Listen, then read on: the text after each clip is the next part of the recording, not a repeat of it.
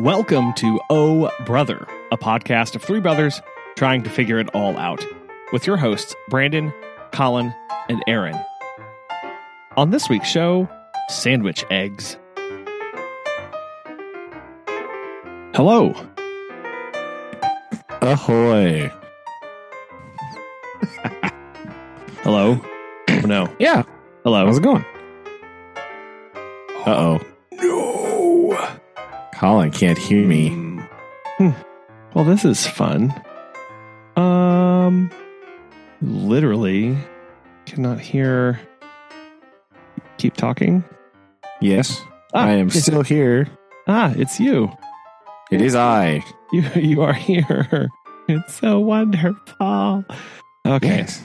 I have Indeed. two of the most precious children in the whole world. Hi, kids. Sometimes they play in the office. And this does mean that from time to time, buttons get touched. Oh no, not buttons. Yeah, and Daddy has to reset everything. So we're doing well. We're well. We're Yeah. good. You should probably take, once all the buttons are set and all the dials are turned, you ought probably take a picture of what they're supposed to be like. Oh, So that before you start, you can just reference, be like, has a child touched these? Why, yes, they have. Oh no. Is that part of my pre-flight checklist? Yeah, for sure. Because especially the gain here, I've got a little gain knobby and I don't. Oh yeah, it's weird. So definitely that one. Yeah. Definitely check out that one. That's a rough one. I didn't get to it before I had to record the other podcast, and my levels were all over the place, and I was like, I have to get this done in 20 minutes. So it was rapid fire. I was doing mic tech, I was distancing from the mic and changing position just to get approximately to sounding somewhat okay. Oh no. It was the adventures. It's so much fun. Yeah. So yeah, we're good. We're hoorah. Good to go. Hooray. So yeah. And recording back in the studio this time. So hopefully it sounds a lot better. Other than the weird cavern that I was in last time. There's not intense low clouds, so maybe my internet might be better. Knock on wood. Hopefully that's going to be a thing. I think that was a problem last time. It's it was so densely cloudy last week, and we have wireless internet or whatever. So I think it was no low cloud coverage. That's part of your pre-flight checklist. That is to check the cloud cover. Yeah, but I can't do anything about it. Go away. Could turn on your fan. Yeah, it's probably not how. I don't think that's how that works.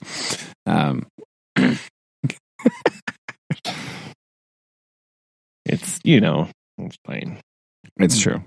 So, but well, good. Airman, what are you up to? Oh, just got done game planning. Had dinner.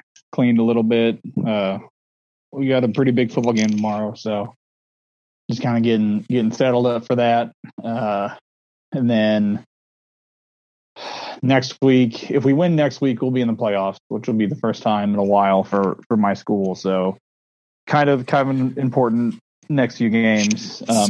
Obviously, all due to your assistant coaching abilities. So good job. Good job. That's I'll take that. I mean, this is what we can conclude. They haven't been this good in a while. Mm-hmm. This is your first time there. Clearly, it's because of you. Hearing some of the kids talk about some of the things the coaches did last year, I was like, "What? Have these guys ever coached before?" So it's these kids have never had true coaching. So it's kind of nice to feel that. Nice. But no, spend some time cleaning up the baseball and softball field, getting ready for that after basketball season.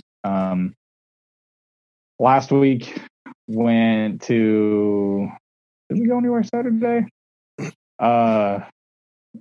Went and watched Halloween.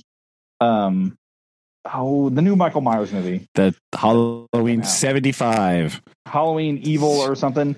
I don't remember. Yes, Michael Myers is pretty dope. The rest of the cast is not. It's jumbled. It is a jumbled mess of like I get horror movie tropes, but this oh my gosh, we need to find him. Evil must die tonight.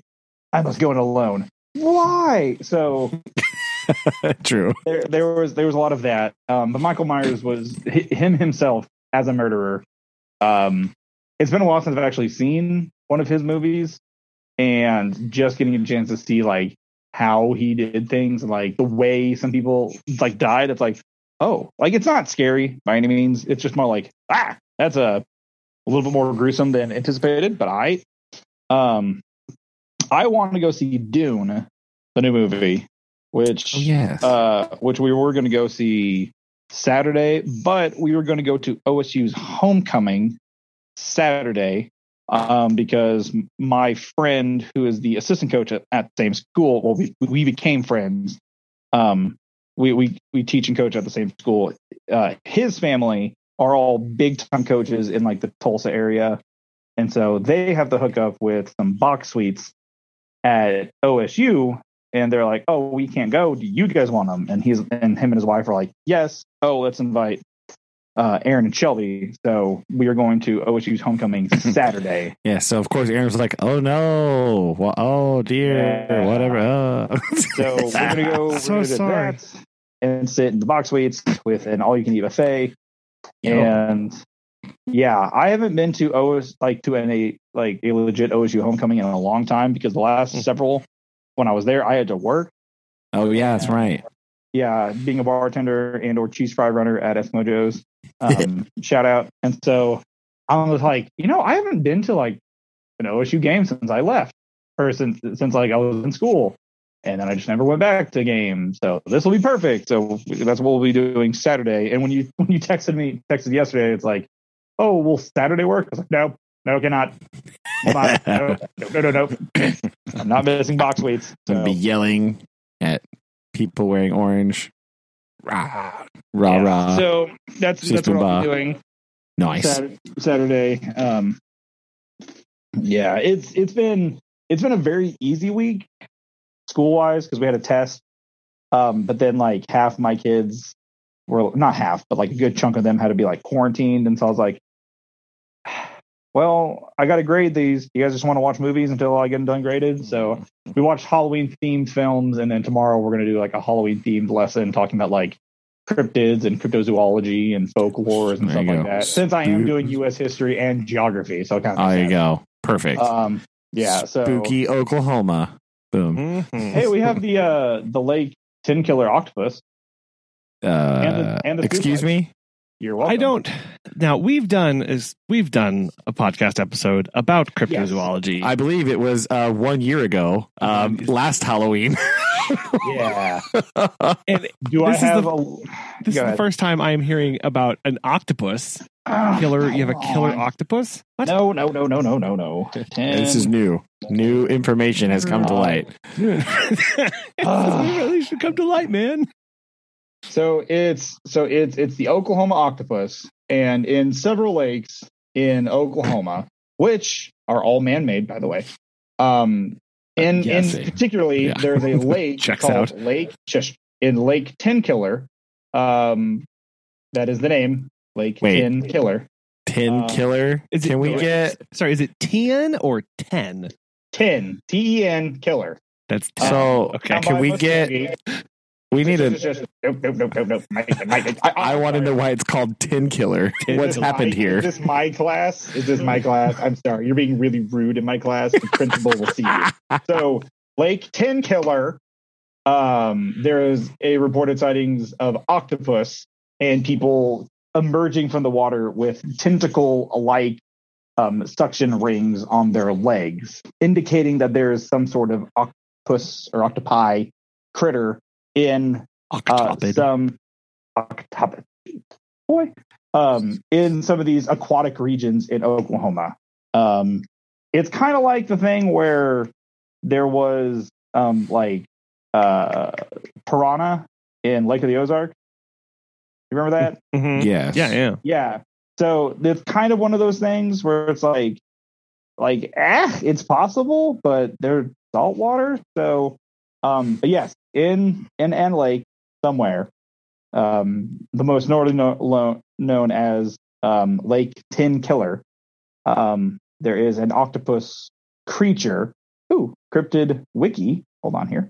Yeah, here we go. Yeah, Lake Tin Killer octopus. I was very distracted by why is it called Lake Tin Killer? Okay, what has happened here? No, I have not. No, the Ten Keller family were prominent Cherokees who owned the land and ferry that were bought for the project. Ah, So it was okay. named after them because they had the land there at the ferry. Oh, Yeah. so it's Lake Thunderbird, Ulagal Lake, which is actually right down the road from where I live, and then Lake Tin Killer, where it attacks and kills unsuspecting swimmers. There is no existing footage of it. Evidence, Yes. Explanations, habitat description, diet, controversy, and popular media. So yes, there is an 8-legged armed critter in yes. So I'm going to talk to some of the kids about stuff like that and kind of understanding the difference of history of folklore and how it's kind of in mainstream. Mostly just kind of for a little fun lesson because some of these kids have never heard of anything like this. So that's what I plan on doing. And then Friday football game, and then boom, homecoming, and then film on Sunday, and possibly mowing if it stops raining. Interesting. So I am apparently okay. Never mind. I was reading about something else. So yeah, I don't know. I don't think I'm skeptical of octopus, cephalopods in fresh water. Perhaps lamprey. Yeah, those can be in fresh water. You could do the freshwater lamprey. Yeah, and they have. Hold on. They have what lamprey looks like. They're like weird eels that have round circular disc suckers on their Biting mouth face. Yeah. So yeah, they would leave a similar wound on that. But and they're also also extra creepy and slimy and gross. So not less terrifying, really. yeah. Excellent. There are freshwater lamprey. But they're in the Great Lakes. There's only they're like Great Lakes and in the Northeast, I think, right? Yeah. But maybe someone threw some in a lake. In Oklahoma, It's happened before. It happens all the time. That's know. True. Does it happen all the time? That's why it does happen all the time. That's why there's snakeheads in Minnesota or whatever. And the DC area. It's here's just snakeheads, fish everywhere, eating everything. Well, literally in sight. And Missouri too, actually. Come to think of it. Mm-hmm. I believe there are snakeheads in Missouri. Yes? True. There you go. Yeah. Definitely not native fish species. We'll back up slightly just because it is topical for the spooky season. But I would like to agree with Aaron that back to the Halloween conversation, right? I have not seen a Halloween movie in a long time. I've seen the first couple and then I got bored. Not really a slasher movie enthusiast, Yeah. I feel like as far as scary movies, they're the worst in my opinion. Right? Because just this guy gets stabbed. Okay.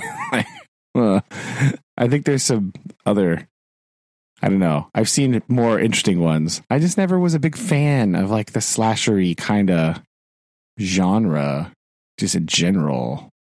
So I don't know. Colin, do you have opinions on slasher movies? Yeah, I too have not seen Halloween, like a true Halloween film in a very long time. Maybe that should be a challenge for us. Watch all the Mike Meyer Halloween films back to There's back. like 20. I know. Think how much content we'll have. No, we'd like after the first one, we'd be like, well, anyway. No, I'm not a big fan of the slasher either because like the jump scares, because that's to me like a slasher film is based almost purely on jump scares, and it just loses it after a while because it's so not real, and I get really taken out of the film very easily in those slasher kind of films because I don't know. It's like I'm like, okay, if you really wanted to like freak me out, like I'd go watch a real murder mystery or something because everything that happens, like Aaron said, of like, oh no, murder on the loose, I'll go check that out all by myself. It's like, no, A, you wouldn't do that, and B, nobody murders people in this way, so it's just completely ridiculous, and I'm not scared, and I get bored, so I move on to other things. Yeah, that's fair. I feel the same way. I just never. I mean, there's some that are kind of, I don't know, like I don't know. I feel like also it's a genre, in my opinion, that has been really overdone. And there are like obviously a couple movies that stand out as like pretty good, but they're kind of like the pioneering ones, right? Like the first Halloween, like the first Friday the 13th, Yeah. Like, those movies are pretty cool. They stand up pretty well, I would say. Even now, these are movies made in the 80s, right? But like, or maybe even earlier, I think in late 70s, 80s, right? But it's a thing where it's like the early ones I think are pretty good. They're kind of interesting. Because they're new, they're kind of groundbreaking in a way, and then like a lot of other ones just go, "Oh, we can do that too," and then they just sort of try to like Aaron said, like ramp up the murdering in new and creative ways, and so the thrill comes from like the unexpected surprise of how somebody becomes killed, but not necessarily from anything else. Well, these things become tropes pretty easily because they formulaically you're like, oh, this isn't that hard. They're scary, mysterious person running around stabbing people, but like actually to be done really well. Yeah, and there are definitely movies that do it well, and then there are other movies that do it badly, like all tropes, right? And it's I can definitely see where a person would enjoy it. Right. I'm not saying that nobody should enjoy this. Right. I want that to be clear because I feel like I sound like that sometimes. Right. Like, but I feel like I get why people would do it. It's just not for me, Yeah. I don't know. Aaron, do you have any other thoughts? I mean, like, I get why people are into it. Some people, what's his name? Movie director, Rob Zombie. That kind of like mixture of like horror, but like really weird. I know there's like a big, like not market, but like cult following for stuff like that. These last few movies, especially with the Michael Myers series, it just kind of, it felt like it's been running on fumes of where it's like, oh, people still want to come see slasher films, so just pump out what we can. And that's kind of why there were so many Jason movies. That's true. They're also very cheap to make. Yeah, right. This was originally one of the first films that was shot like that. Where it was really, really cheap. I don't know. It's one of those first ones that came out like that, or at least it was in that same time frame where you had several coming out. Yeah. And so, like a lot of films like that, they're easy to make. You can pump out a lot of them, and people will go. There'll always be some sort of market for it. I never liked any of like the Scream series. Oh yeah, I forgot like about them. Things like that. The only kind of movie that I watched, but not like all of them, was the Jason series, which is the Friday the 13th series. I maybe watched like the second and third one at best, but I kind of liked that vibe of, but it kind of was also copy and paste of like, oh, there's a big silent murdery person and chase after you, and oh look, here's a big silent murdery person chasing after you, and oh look, there's a big silent murdery person chasing after you. Yeah. Those movies kind of became meh. I'm not a big horror movie person. When Paranormal Activities came out, I didn't want to see it. We watched the movie last year. It's a horror movie called Hereditary. Yo, that was freaky. But again, I don't do well with horror movies because it's either a super predictable or it's just like, I can let my guard down and that my heart's racing. So I'm just not a big fan of those. The Halloween movies that the Halloween movie singular that we've been watching in class is Paranorman, that clay animation movie. Yeah.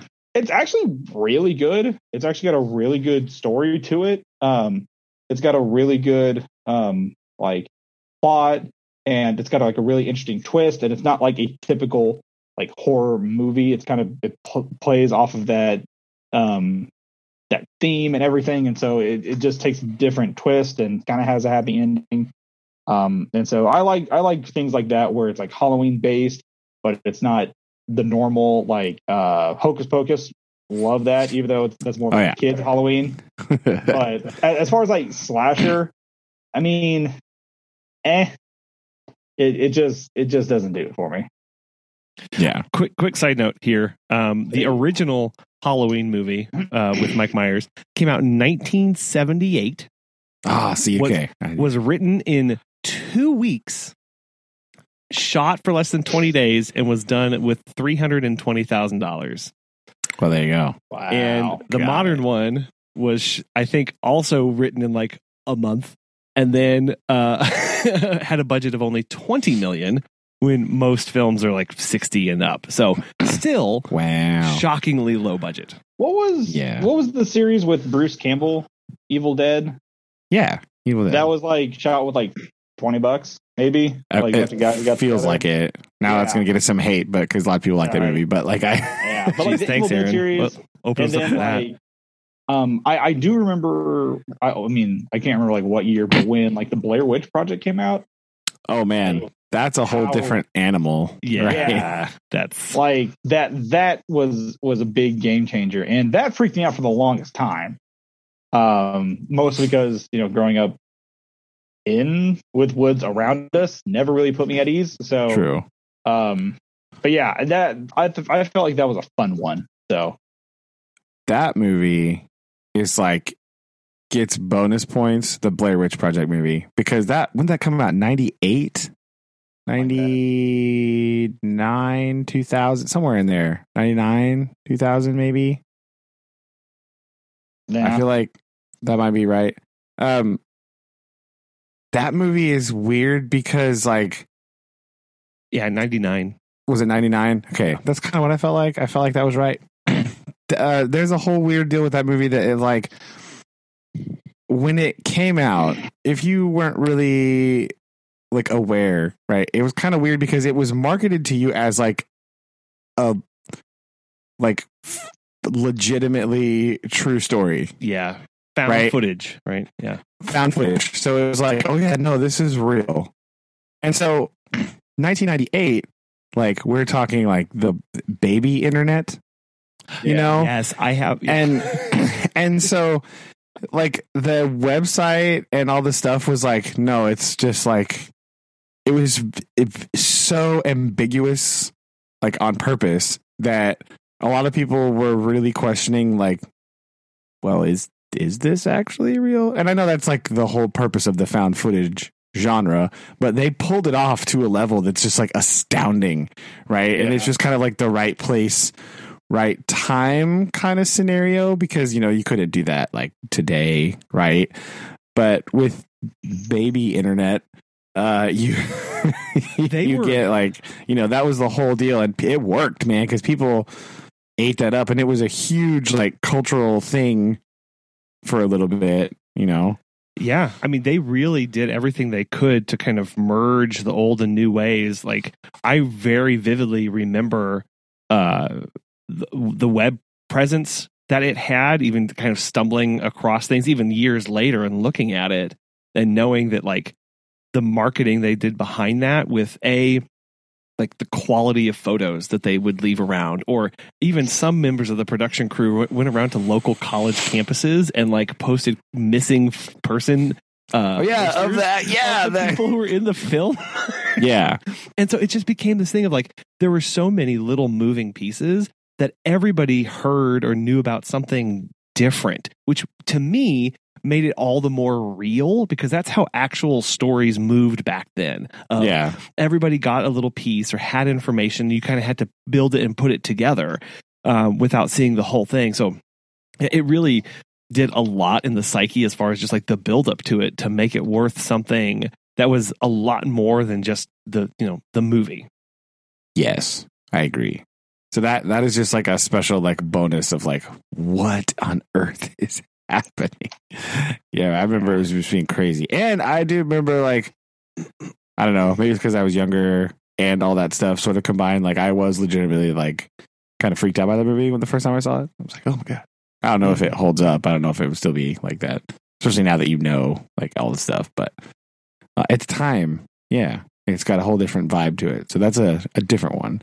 It's kind of like a different brand of horror movie. You know, like I said, like there are other like genres and stuff, but like the slasher one never hit off. Some of the other ones are okay, but I guess, I don't know.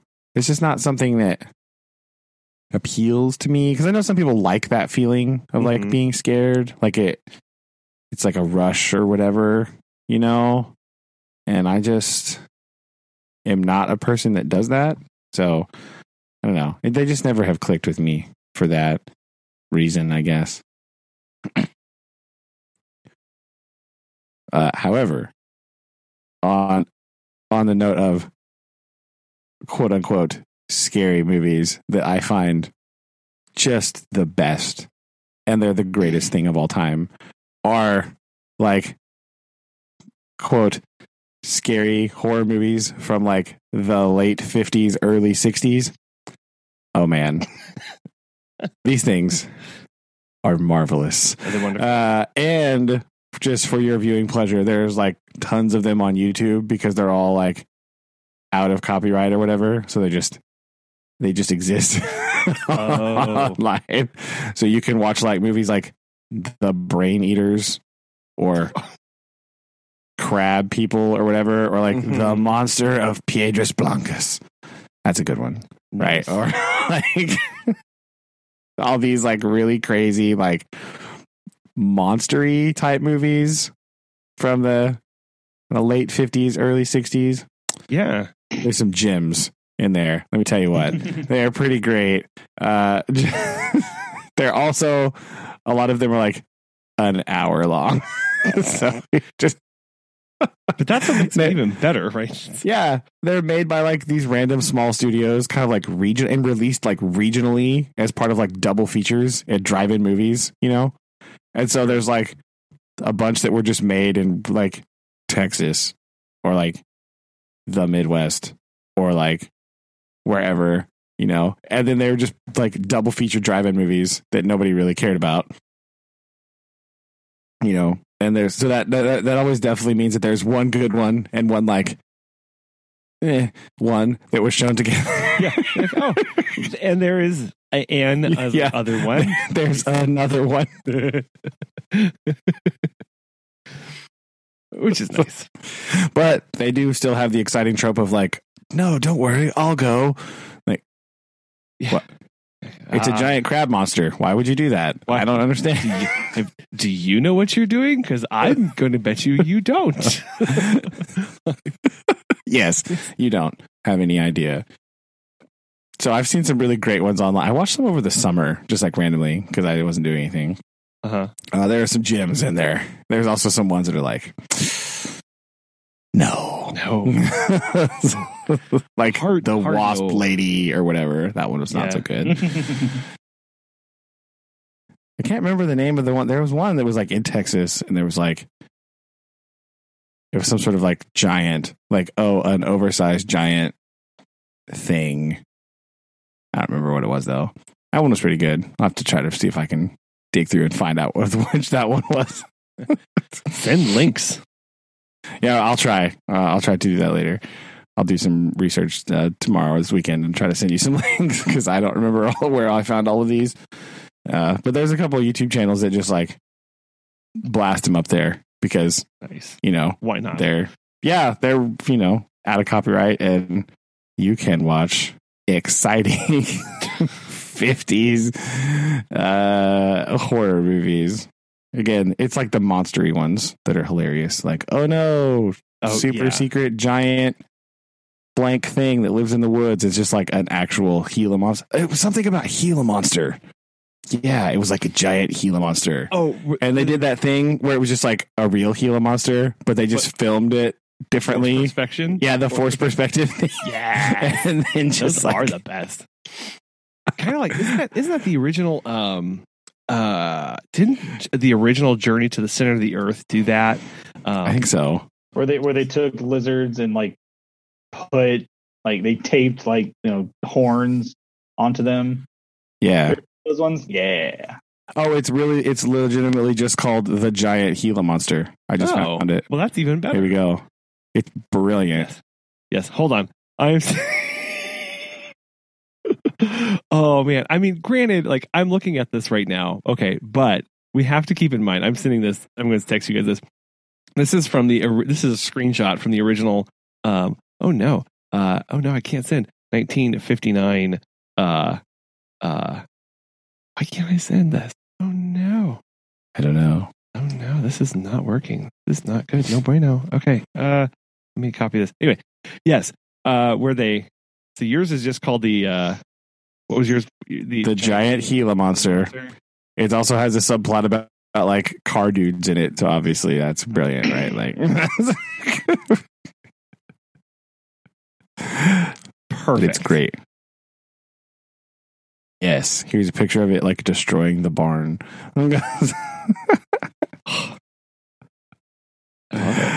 Oh yeah.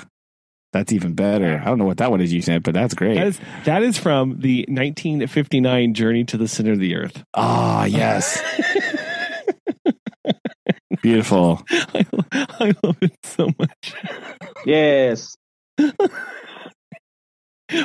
For those listening, it is a forced perspective of a I don't know, like a red painted monitor lizard that looks gigantic, and then people are sitting in looks like a golden dish, I don't know, like a teacup, and it's coming over the side towards them, and they're looking tiny and scared. I don't know why they're in a teacup. That's a little bit weird. I don't remember that part of the movie, but I don't either. I need to.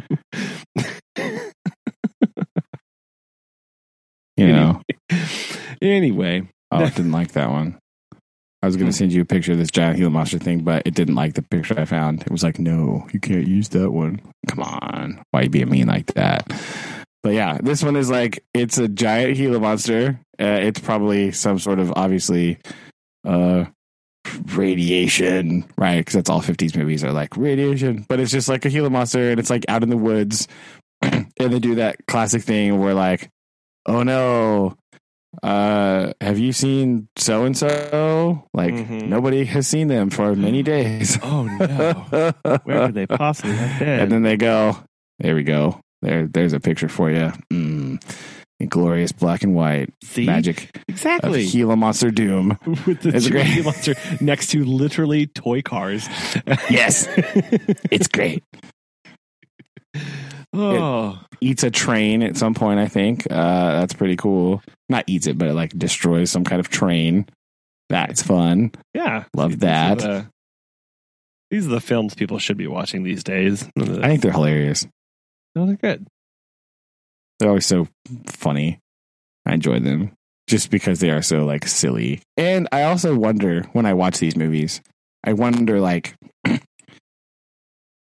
at a drive-in theater in 1959, was anybody like legitimately scared to watch this? That's what I want to know for some of them, right? If you were watching the Monster of Piedras Blancas, right? And you saw this like weird fishman thing. What was it scary? I don't know the answer to this question. I don't know. And it's I don't know. It's interesting to me because like I want to know if people actually were afeared by this kind of stuff, or if it was just like, yeah, whatever. Like, I find it interesting. Because it's some of it you kind of look at and you go, there's no way people could actually be afraid of this. But then you got to remember, it's 1959. It's very different, right? Yeah, I know. But exactly. And going, because I go, well, surely they know that's just like a monitor lizard, right? Like everyone, you can see that, right? But I don't know how many people were exposed to what a monitor lizard or a Gila monster looked like. So maybe see a really big one. Like I don't know. Like I have my exposures because I too have a hard time looking at that and just seeing anything other than, well, obviously that's a lizard. So like, right? Like everyone gets that. But at the same time going, I don't like the 1950s, very different time. A lot of things going on in the world. Like it's sure maybe it was mostly just impressed that was happening at all. I don't know. Maybe, right? Like, ooh, this is so crazy that they're actually, how did they get that giant Gila monster to stand behind that guy? Could be some of that, an element of that as well. But I definitely find it interesting. Like, if I wonder what it was like to see that kind of stuff for like the first time, like what was it like when you saw that movie? Because like scary things have been around forever. Like that's a movie thing that clearly people like it, right? Clearly there's a huge market for it because it's been around since like silent films, like Launch Me did those like scary silent movie things, right? Like the Wolfman or whatever, and there's been an evolution of like scary movies throughout the history of cinema, with a classic like MGM like monster movies, like the Bela Lugosi like Dracula, or like the Frankenstein movies with the Boris Karloff ones. They're like hugely popular movies, and then weird monster movies like the giant Gila monster. Clearly, there's a market for this. Clearly, there's something about that people enjoy. Otherwise, you wouldn't have been making it since the history of movies. Like the Nosferatu. That's like one of the first movies ever made. Yeah. And it's a crazy vampire movie.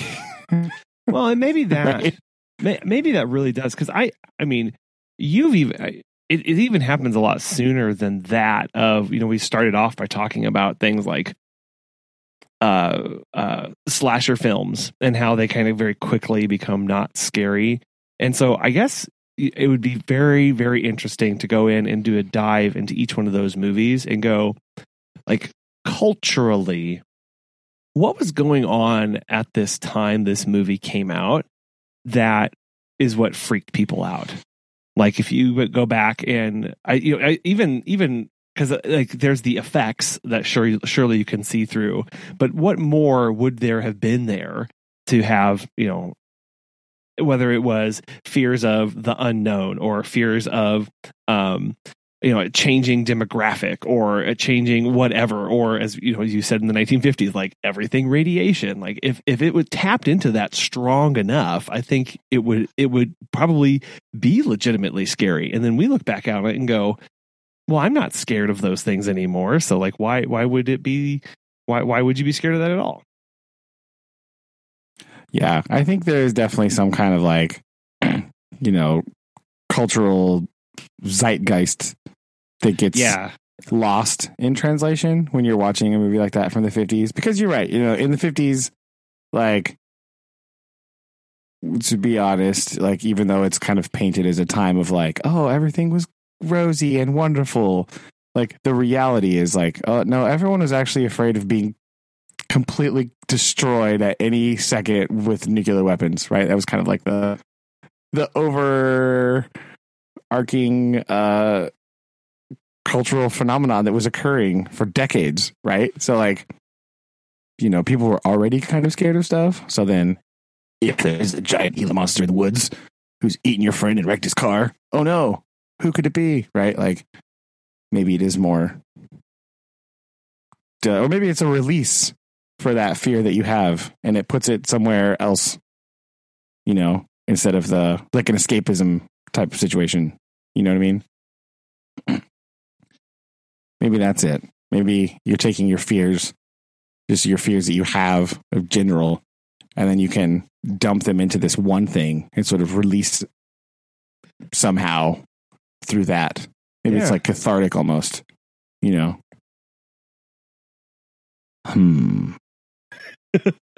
Yeah, I think too, cathartic or therapeutic, in a way of being able to see, okay, this is everything that embodies something that I am afraid of. So either facing that or seeing how it's dealt with, or seeing it in an unrealistic light to help you mitigate some of your fears around it. But there are lots of those. I think of in a lot of the films where, whether it's this, they're speaking out against this fear of isolation, or even as basic as like urban sprawl and being spread out and disconnected from people. So it's like trying to use some of these things that you encounter every day to speak to maybe more basic fears of being isolated and alone. And then like, okay, then we're going to set it in an urban sprawl where everything's the same and nobody's connected and nobody knows any neighbors. And then this scary thing happens. And like, so there's what's actually being displayed. Then there's obviously the meta conversation that's going on in the background about it, trying to use, as with all things in media and especially in film, metaphors and speaking in new ways to scratch some of those basic fears. Yeah, I think you're right. And his fear is like a very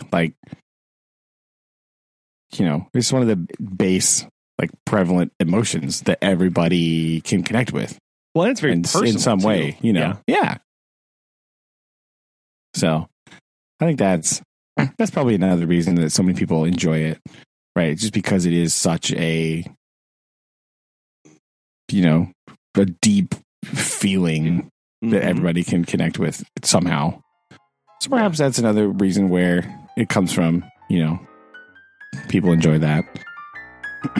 Yeah, you have connection with others and some commonality. Mm-hmm.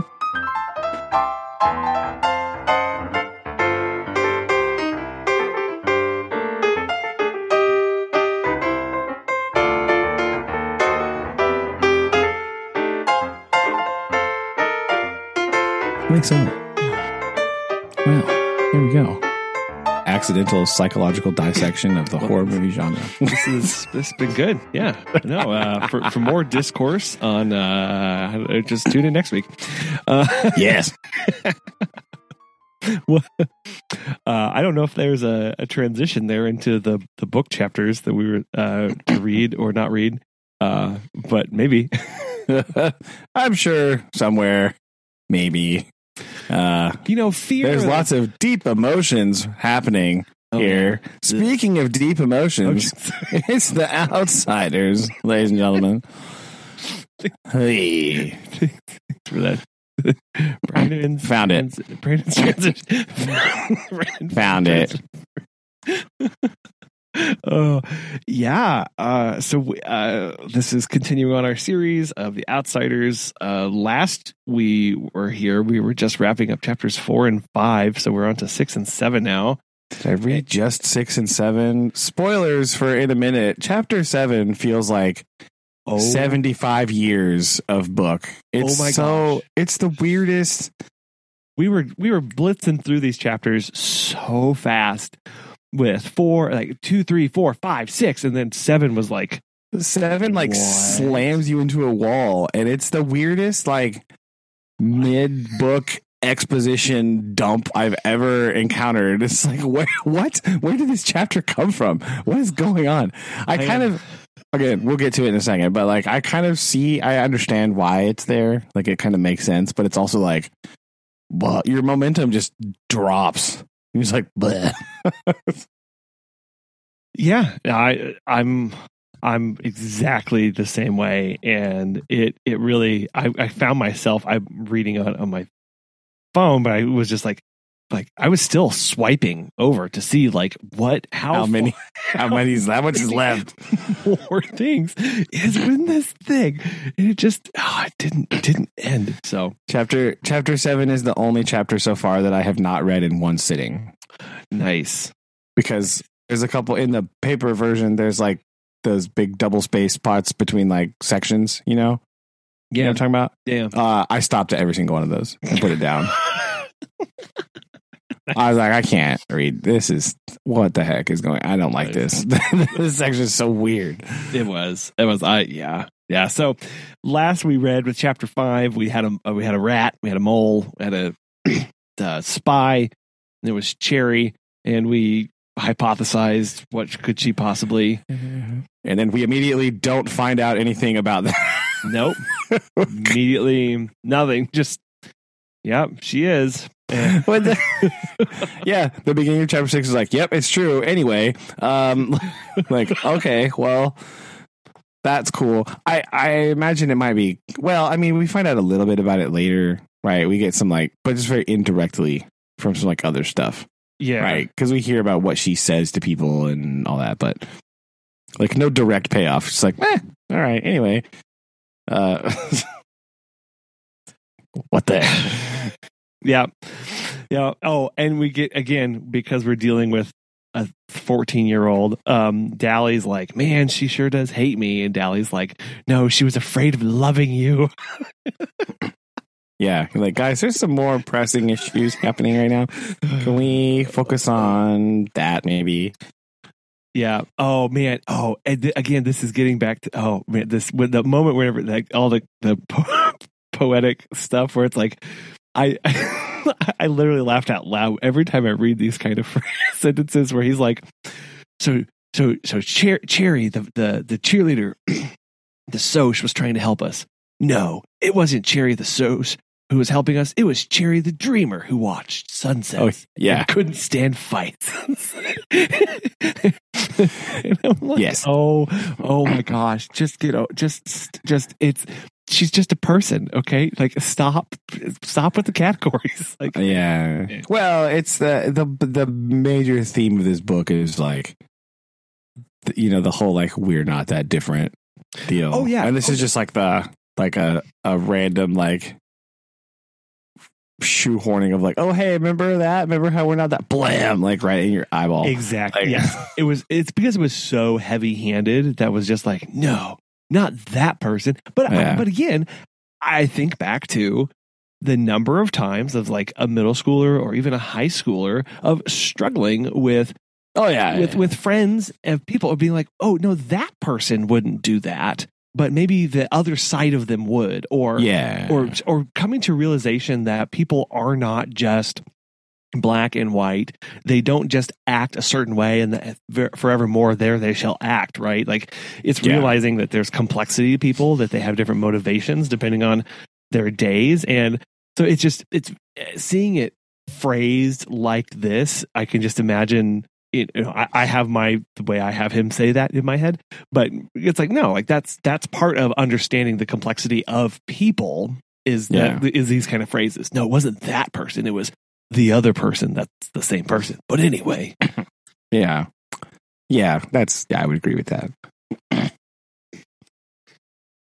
Then next, immediately following that, and all of this weeks of struggle, Johnny goes, you know what? I think we should just go back and turn ourselves in. You're like, what? Then what? Why did we have all of chapter 5? Why were you standing there for weeks? Staring at bologna sandwiches. What is all this? He just kind of goes, yeah, it's not real fair to Pony, and I don't want to lay in this church anymore because I'm cold, so I'm going to go turn myself in. You're like, that's an abrupt turn, and you could tell that because Dally's even what? Yeah. What the heck, man? You could have saved us a lot of trouble. Yeah, he's kind of mad, right? Mm-hmm. Yeah. Yeah, and they And then, we get some humanity here. Johnny just wants to know, did his parents miss him? And Dally is a little hesitant to like, he's angry that Johnny's asking about that at this point.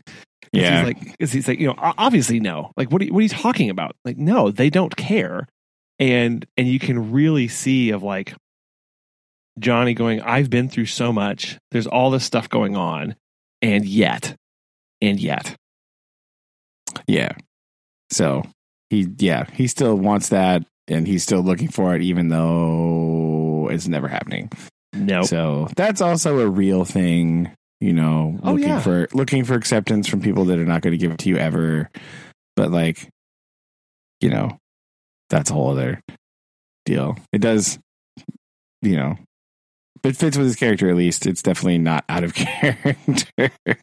No, it's not. And it's again, him trying to looking for acceptance, and him thinking maybe this is finally the one time, or finally the thing that'll do it. And not even this one. And they continue driving out, and with Dally scolding and Pony being like, nope, not touching that. Nope, we're not. We're not. Yeah. Anyway, you're quiet. So we're just gonna go try to untangle this mess. They've been hiding. They've kind of come. They both don't like life on the run. They've decided, okay, well, Cherry's sticking up for us. Some other people, they might, they'll be able to say it was self-defense. So let's go home.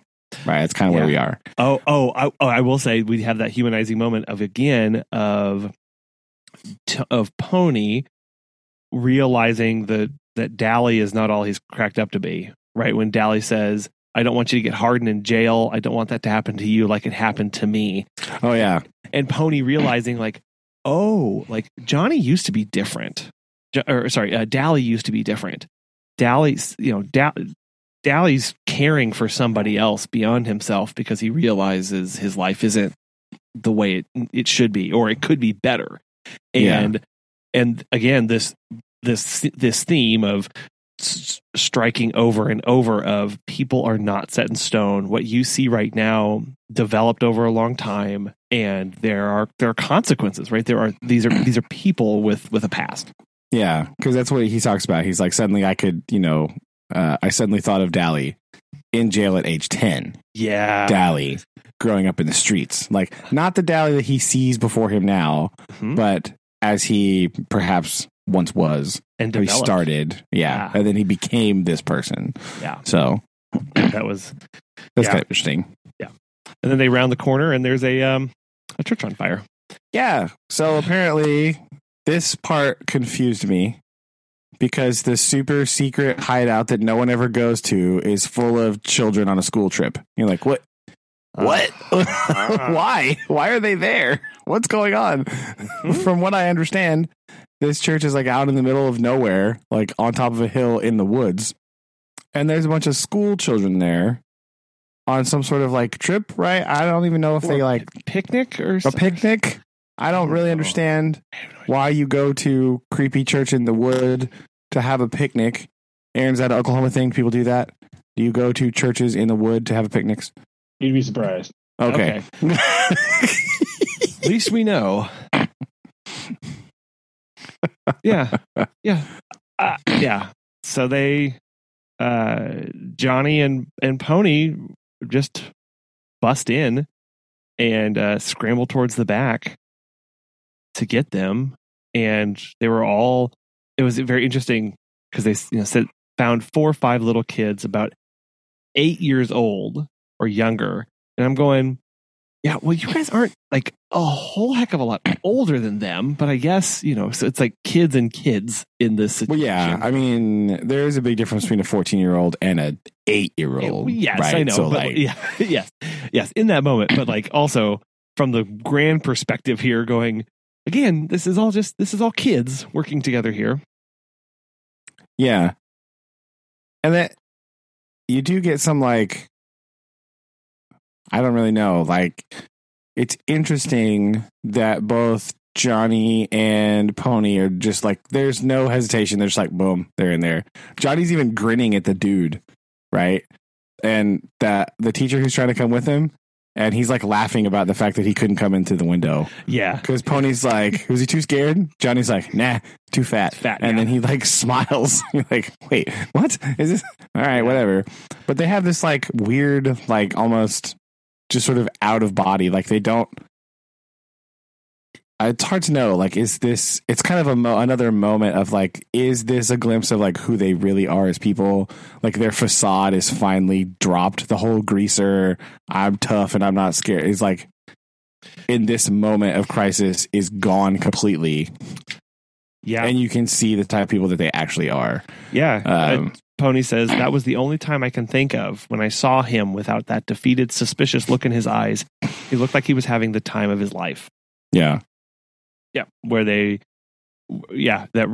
true nature that's coming out, or their purpose in that moment, at least. And you can see, at least when I'm reading this, it's like all of the burdens and things that they were scared about 3 seconds prior to this mean absolutely nothing to them. And all the weight that they have been carrying, as you said, like the facade and all this, that's all gone because they are so literally in the moment right now that it's not affecting even the look on their face or the way they hold their shoulders. Yeah, exactly. And they go in, they grab the kids, they like fling them out the window, and they're coming out. Johnny shoves Pony out the window, but then Johnny is stuck inside. Major spoilers. This is like the big turning point in the book so far. Johnny stuck inside the church. Mm-hmm. And so, interestingly, you have Pony like wants to go back in for him. Dally gets really mad at him, like punches him in the head so hard it knocks him out, so that Pony won't go in after him. And then Dally goes in after him.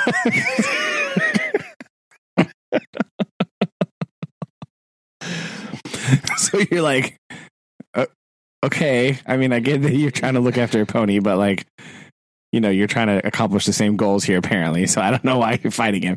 But yeah, he does that. He decks Pony, the classic, like, you can't stop me. So he like whacks him right in the face. And then, yes, I can. He's like, yeah, I can. Punch him in the back of the head, I guess. And then we find out later, after Pony wakes up in the ambulance, that Dally busted in and got Johnny out of there.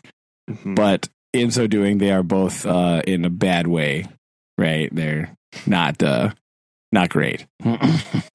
Yeah, and Pony's talking with firefighter, just a general, a man. I think he's isn't it one of the teacher guys?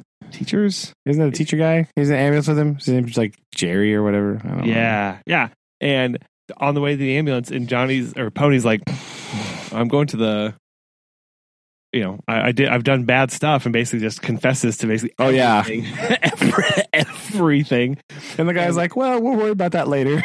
Yeah, it's like, you'll be fine. Yeah, but it's interesting. Again, of this to Pony, obviously all of his past is very, very important, and it means a lot. It's definition to who he is. And Jerry's just like, yeah, I don't know anything about that. Thanks for saving the kids. You're going to be fine. And Pony's like, we're greasers, though. People don't like greasers. Oh yeah, I think that's the epitome of that conversation, because he's like, we're greasers, and the guy's like, you're what? Like, he has no idea what they're talking about. So that I know that's like sad and funny, kind of all at the same time, right? Because like you have this, your whole identity is wrapped up in this like one thing, and then like somebody else has no idea what you're talking about. So you can kind of see how unimportant it is to people on the outside. Yeah, because they're like, I don't know what you're talking about, right? You have this like view of yourself, and you're like, oh, I am so important, I'm this thing, and it means the world. And then somebody else sees the same thing and goes, what? Right? That's like mildly defeating as well. It's actually not mildly, it's like soul crushing, because you have this like weird just this huge split and like the thing that's the most important to you and defines you as a person, somebody else has no idea what you're talking about and I've never heard of a greaser before. So it's kind of like, wow, okay, that's dang. Like, I think that was the most impactful moment in this whole chapter for me. It was just like, Pony's whole identity is being this thing, and this dude's like, I've never even heard of that. I don't know what you're talking about. I know. Like, wow, okay.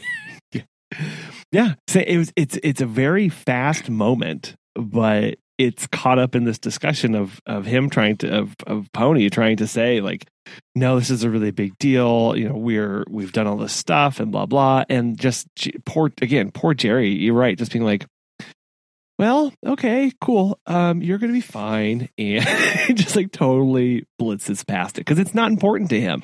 And it's again it's like to the person, like it's very soul crushing, but again, we're growing here in our space and view of the world. So it's like, yeah, Jerry doesn't care. So not everybody is so concerned about you being a greaser as you think they should be. Yeah, because Jerry doesn't even know what that is. Yeah. It also comes back. So they do that. They go through there. They do all that stuff. The next part, they're in the hospital, right? They're waiting. They're waiting there. And then Jerry, once again, is assaulting Pony's identity because Pony's like trying to smoke like a chimney, and Jerry's like, you shouldn't do that, you're like, I don't know, too young or something. and Pony's like, wait, what? Yeah, because he's like, I started smoking when I was 5. You're like, whoa, what? Oh no. Yeah, he literally says, I had never thought about it. Yeah, everyone does, and and it just exactly, of like all these little things, I'm not going to say little, but all these things who you are piecing together as part of your identity and like really clinging and holding on to either need some more context or can be assessed. And I think to me that was this one of like, oh, you mean like I can look at something that I hold dear and decide to change it? That's a new thought. Like, I didn't even know it was possible. Yes. Like this thing that defines me. Like, it doesn't have to be the thing that defines me if I don't want it to be. Yeah. Interesting, right? And then Derry and Soda come, and then there's crying and sadness. And Pony realizes that he was a jerk face and that Derry actually loves him. And they reconcile in the doorway. That's kind of the end of this chapter, right? That's kind of how it ends. Yeah.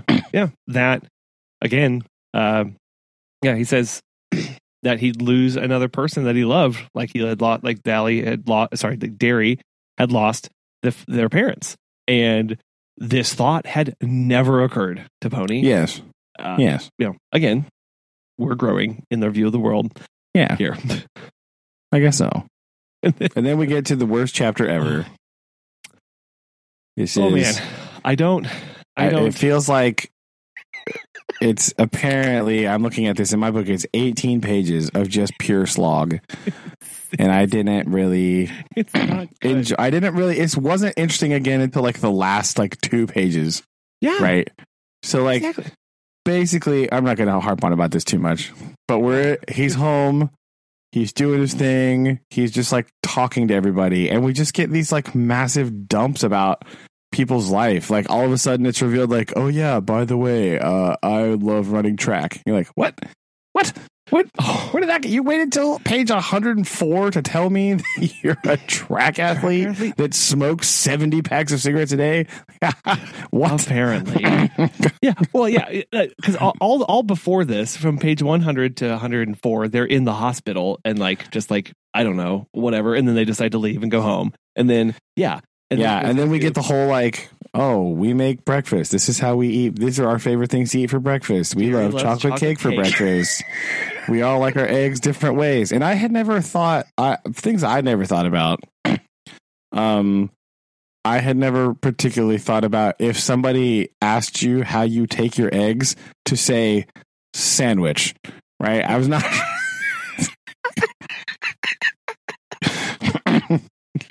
we all like our eggs differently. I like them hard. Derry likes them in a bacon and tomato sandwich.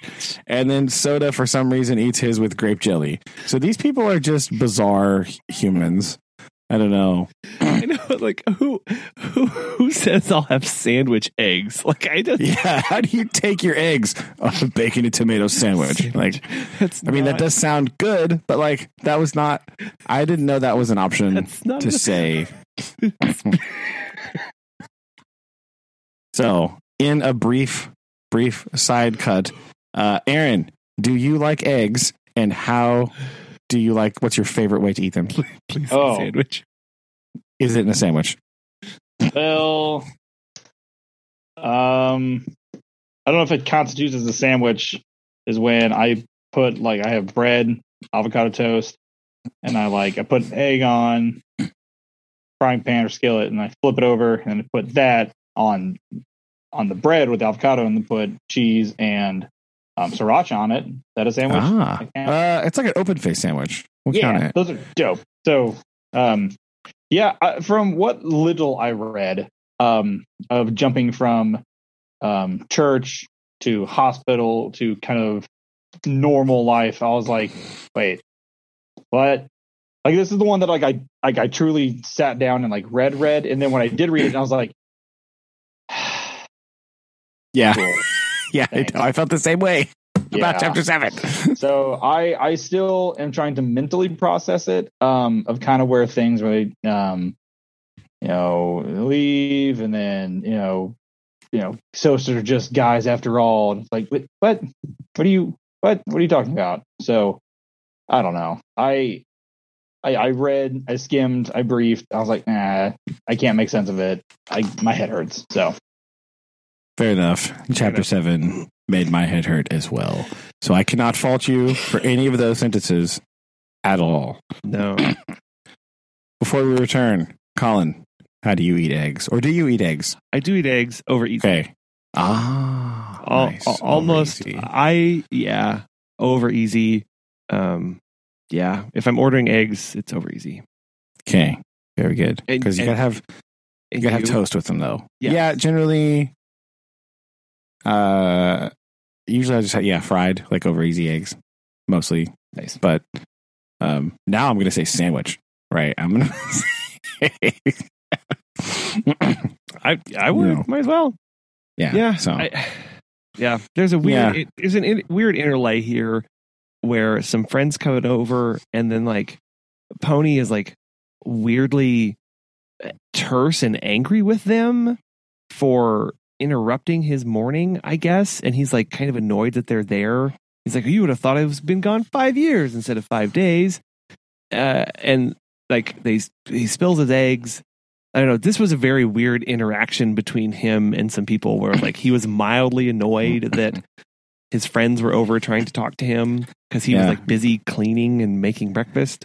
Yeah. Well, he was trying to I guess he was weirdly trying to make up and be nice for Derry and Soda by not waking them up and making them late for work. I guess that was his plan. I don't really know. I also forgot that Steve was a person, right? So I had to be Steve. Who the heck is Steve? Oh yeah, I forgot he existed because he's just a random dude in this story. So Steve comes in, you're like, who the heck is Steve? What? I forgot. So yeah, it's them coming over. There's a whole thing about how the door's never locked because people should just come over. They talk about how they love chocolate milk. They drink some chocolate milk. They're getting ready to go to the work. Pony mentioned something about, again, I should probably quit smoking because I can't run track. You're like, what? And then he says something about a nightmare, and you're like, and Derry's like, what?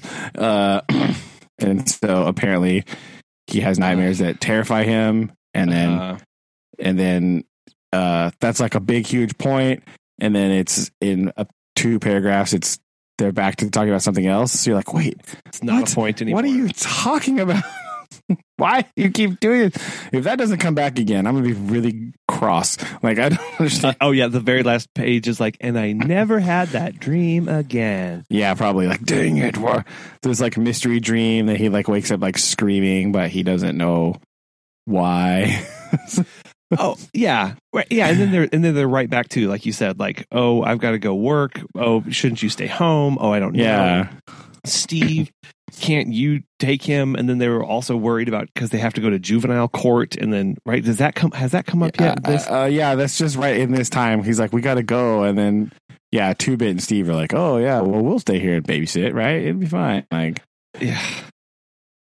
yeah, and then they go into more like what it means to be like a greaser, right? And they go and this is where they go and they go find Randy. Like, don't they go eat or something? Well, so they go eat. They go and they let's see. Yeah, they leave. They start talking about stuff. Is it 2-Bit? He tells a weird story about like, not getting mugged in an alley because like they were thugs, but he's also a thug, so they left him alone. Mm-hmm. That was weird.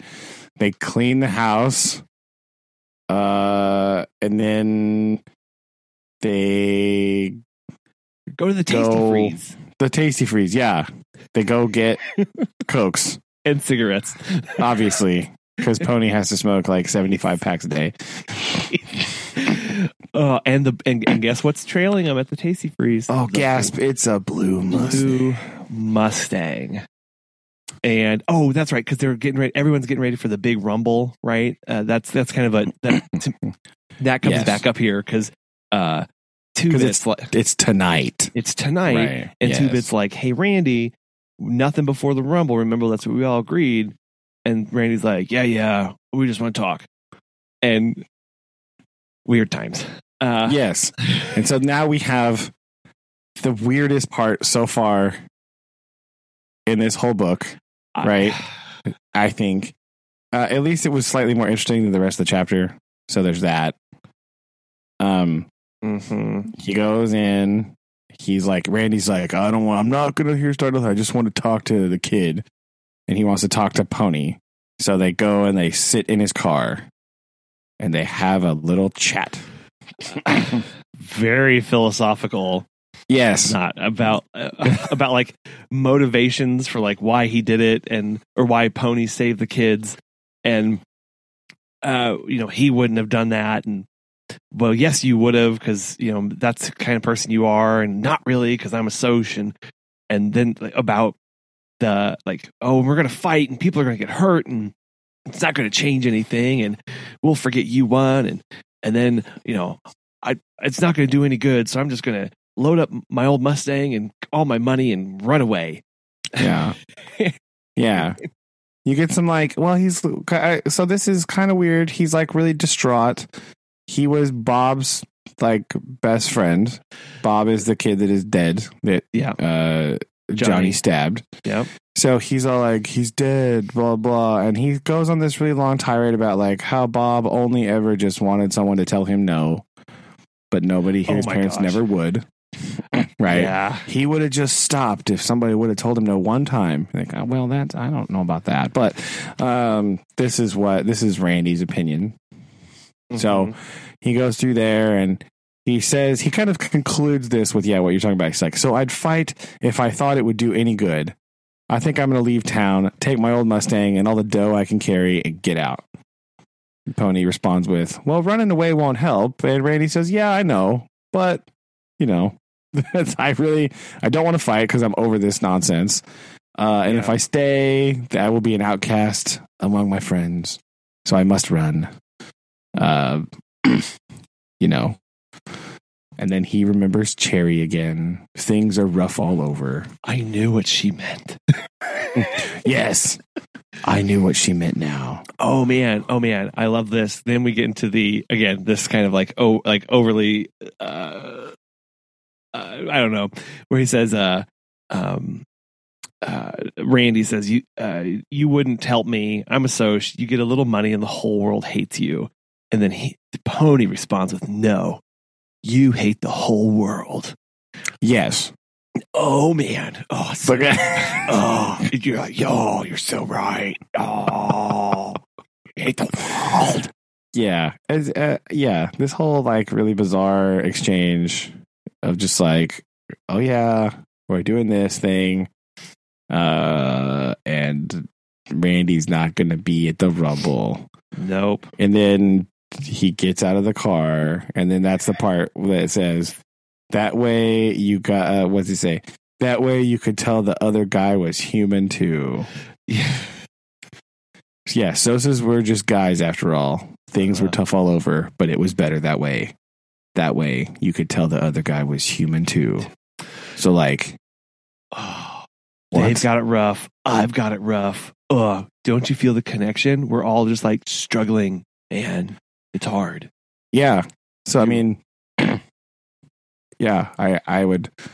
Yeah, this chapter was just all over the place. And I didn't. It was such a. I don't know. So far. So this was back to like chapter 1 territory. Right. Remember, I didn't like chapter 1. I didn't like this chapter for kind of all the same reasons. Right. 2 through 6, we had like a very continuous story arc happening. We had like a very continuous progression. And then like chapter 7, it like breaks. And you just get all this weird stuff. And like, I understand sort of why it's there. Like, we do need it, like in the timeline, like canonically, there is a downtime here because he's out of the hospital. Yep. The next big event isn't until tonight, the Rumble, right? Which I assume it's not going to go well. So there is like this day where there's just sort of nothing happening. So we just get to hear about it in the chapter where like nothing happens. Yeah, you get to hear about cake and eggs. Yeah, and how 2-Bit doesn't clean the house. Yeah, and about chores. Yeah, and you're like, wow, that was a good day for sure. No, yeah. This one definitely felt like many of these things, because again, I don't see the investment taken into people like Steve or that's true. 2-Bit. I forgot Steve existed. Coming to fruition, coming to like mean anything to have moved this beyond. Again, unless they sit down and they're like, at the end of the story, they're like, and we broke and we all made cake for each other and I never had bad dreams together and 2-Bit cleaned the house. Like, none of this is getting wrapped up or brought back again. I mean, we'll see. Again, we have this weird like future pony boy telling us all about this story. So there is some level of like, I'm not entirely sure why he's doing it that way. Yeah. Who is he talking to in this story? Right. Sure. That final revelation might in fact be quite important to a lot of this. It might help explain some of these things that are like bothering me. You know what I mean? Yeah. Because I hope so. You have to, I mean, that's kind of a way around it, right? You kind of, that's how he's telling the story, from that, like, talking about the past perspective. So the reason I think some of those details are there, it feels like he's just sort of like, oh yeah, this happened and this guy's here and this is all about him because you need to know about this because, you know, maybe I haven't told you about him before. You know what I mean? That's kind of, yeah. You kind of get like a sense of that a little bit. So who is he talking to? Like, that revelation might be important, I feel like. I don't know who it could be, but whoever it is, I think that will be important. The narration style, I think, will kind of hopefully tie up some of that a little bit. And it will kind of make a little more sense. Maybe. I'm hoping.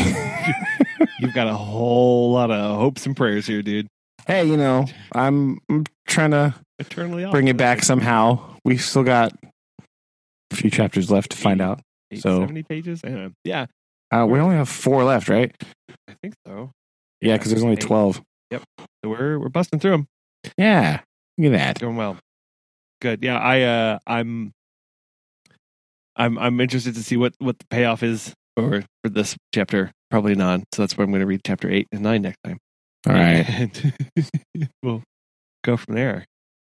No, 6 was fine. 7 was not. 7 was not fine. No, it's not. Same thing. So, but again, it's gearing up for more action. Like something. So maybe there's whatever resolution is going to happen. It only has 4 chapters left.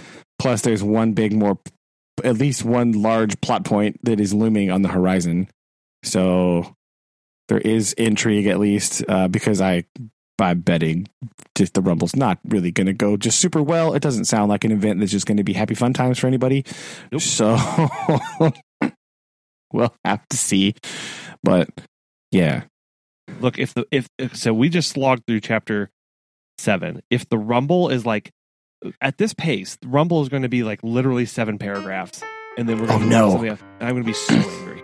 But it's just going to be him like dealing with the fallout for like because he's going to get 20 pages or something, or like something happened, and then like, all these repercussions, and then you got to cut to his day in juvenile court and whatever. Well, that's true. We do still have to have juvenile court time. We still got self-relation. We have to have some sort of like we hopefully will at least hear from Cherry again. That would be super helpful. That would be very nice to know what's going on. That would be good.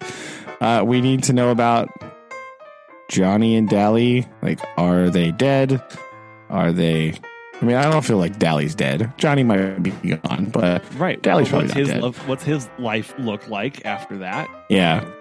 And what? Again, lots of things to. Or they did say a slight plot point that we skipped over in the boring part. They did say Johnny is potentially paralyzed. Oh, right. Because like a big giant flaming ceiling beam landed on his back. And kind of broke. So.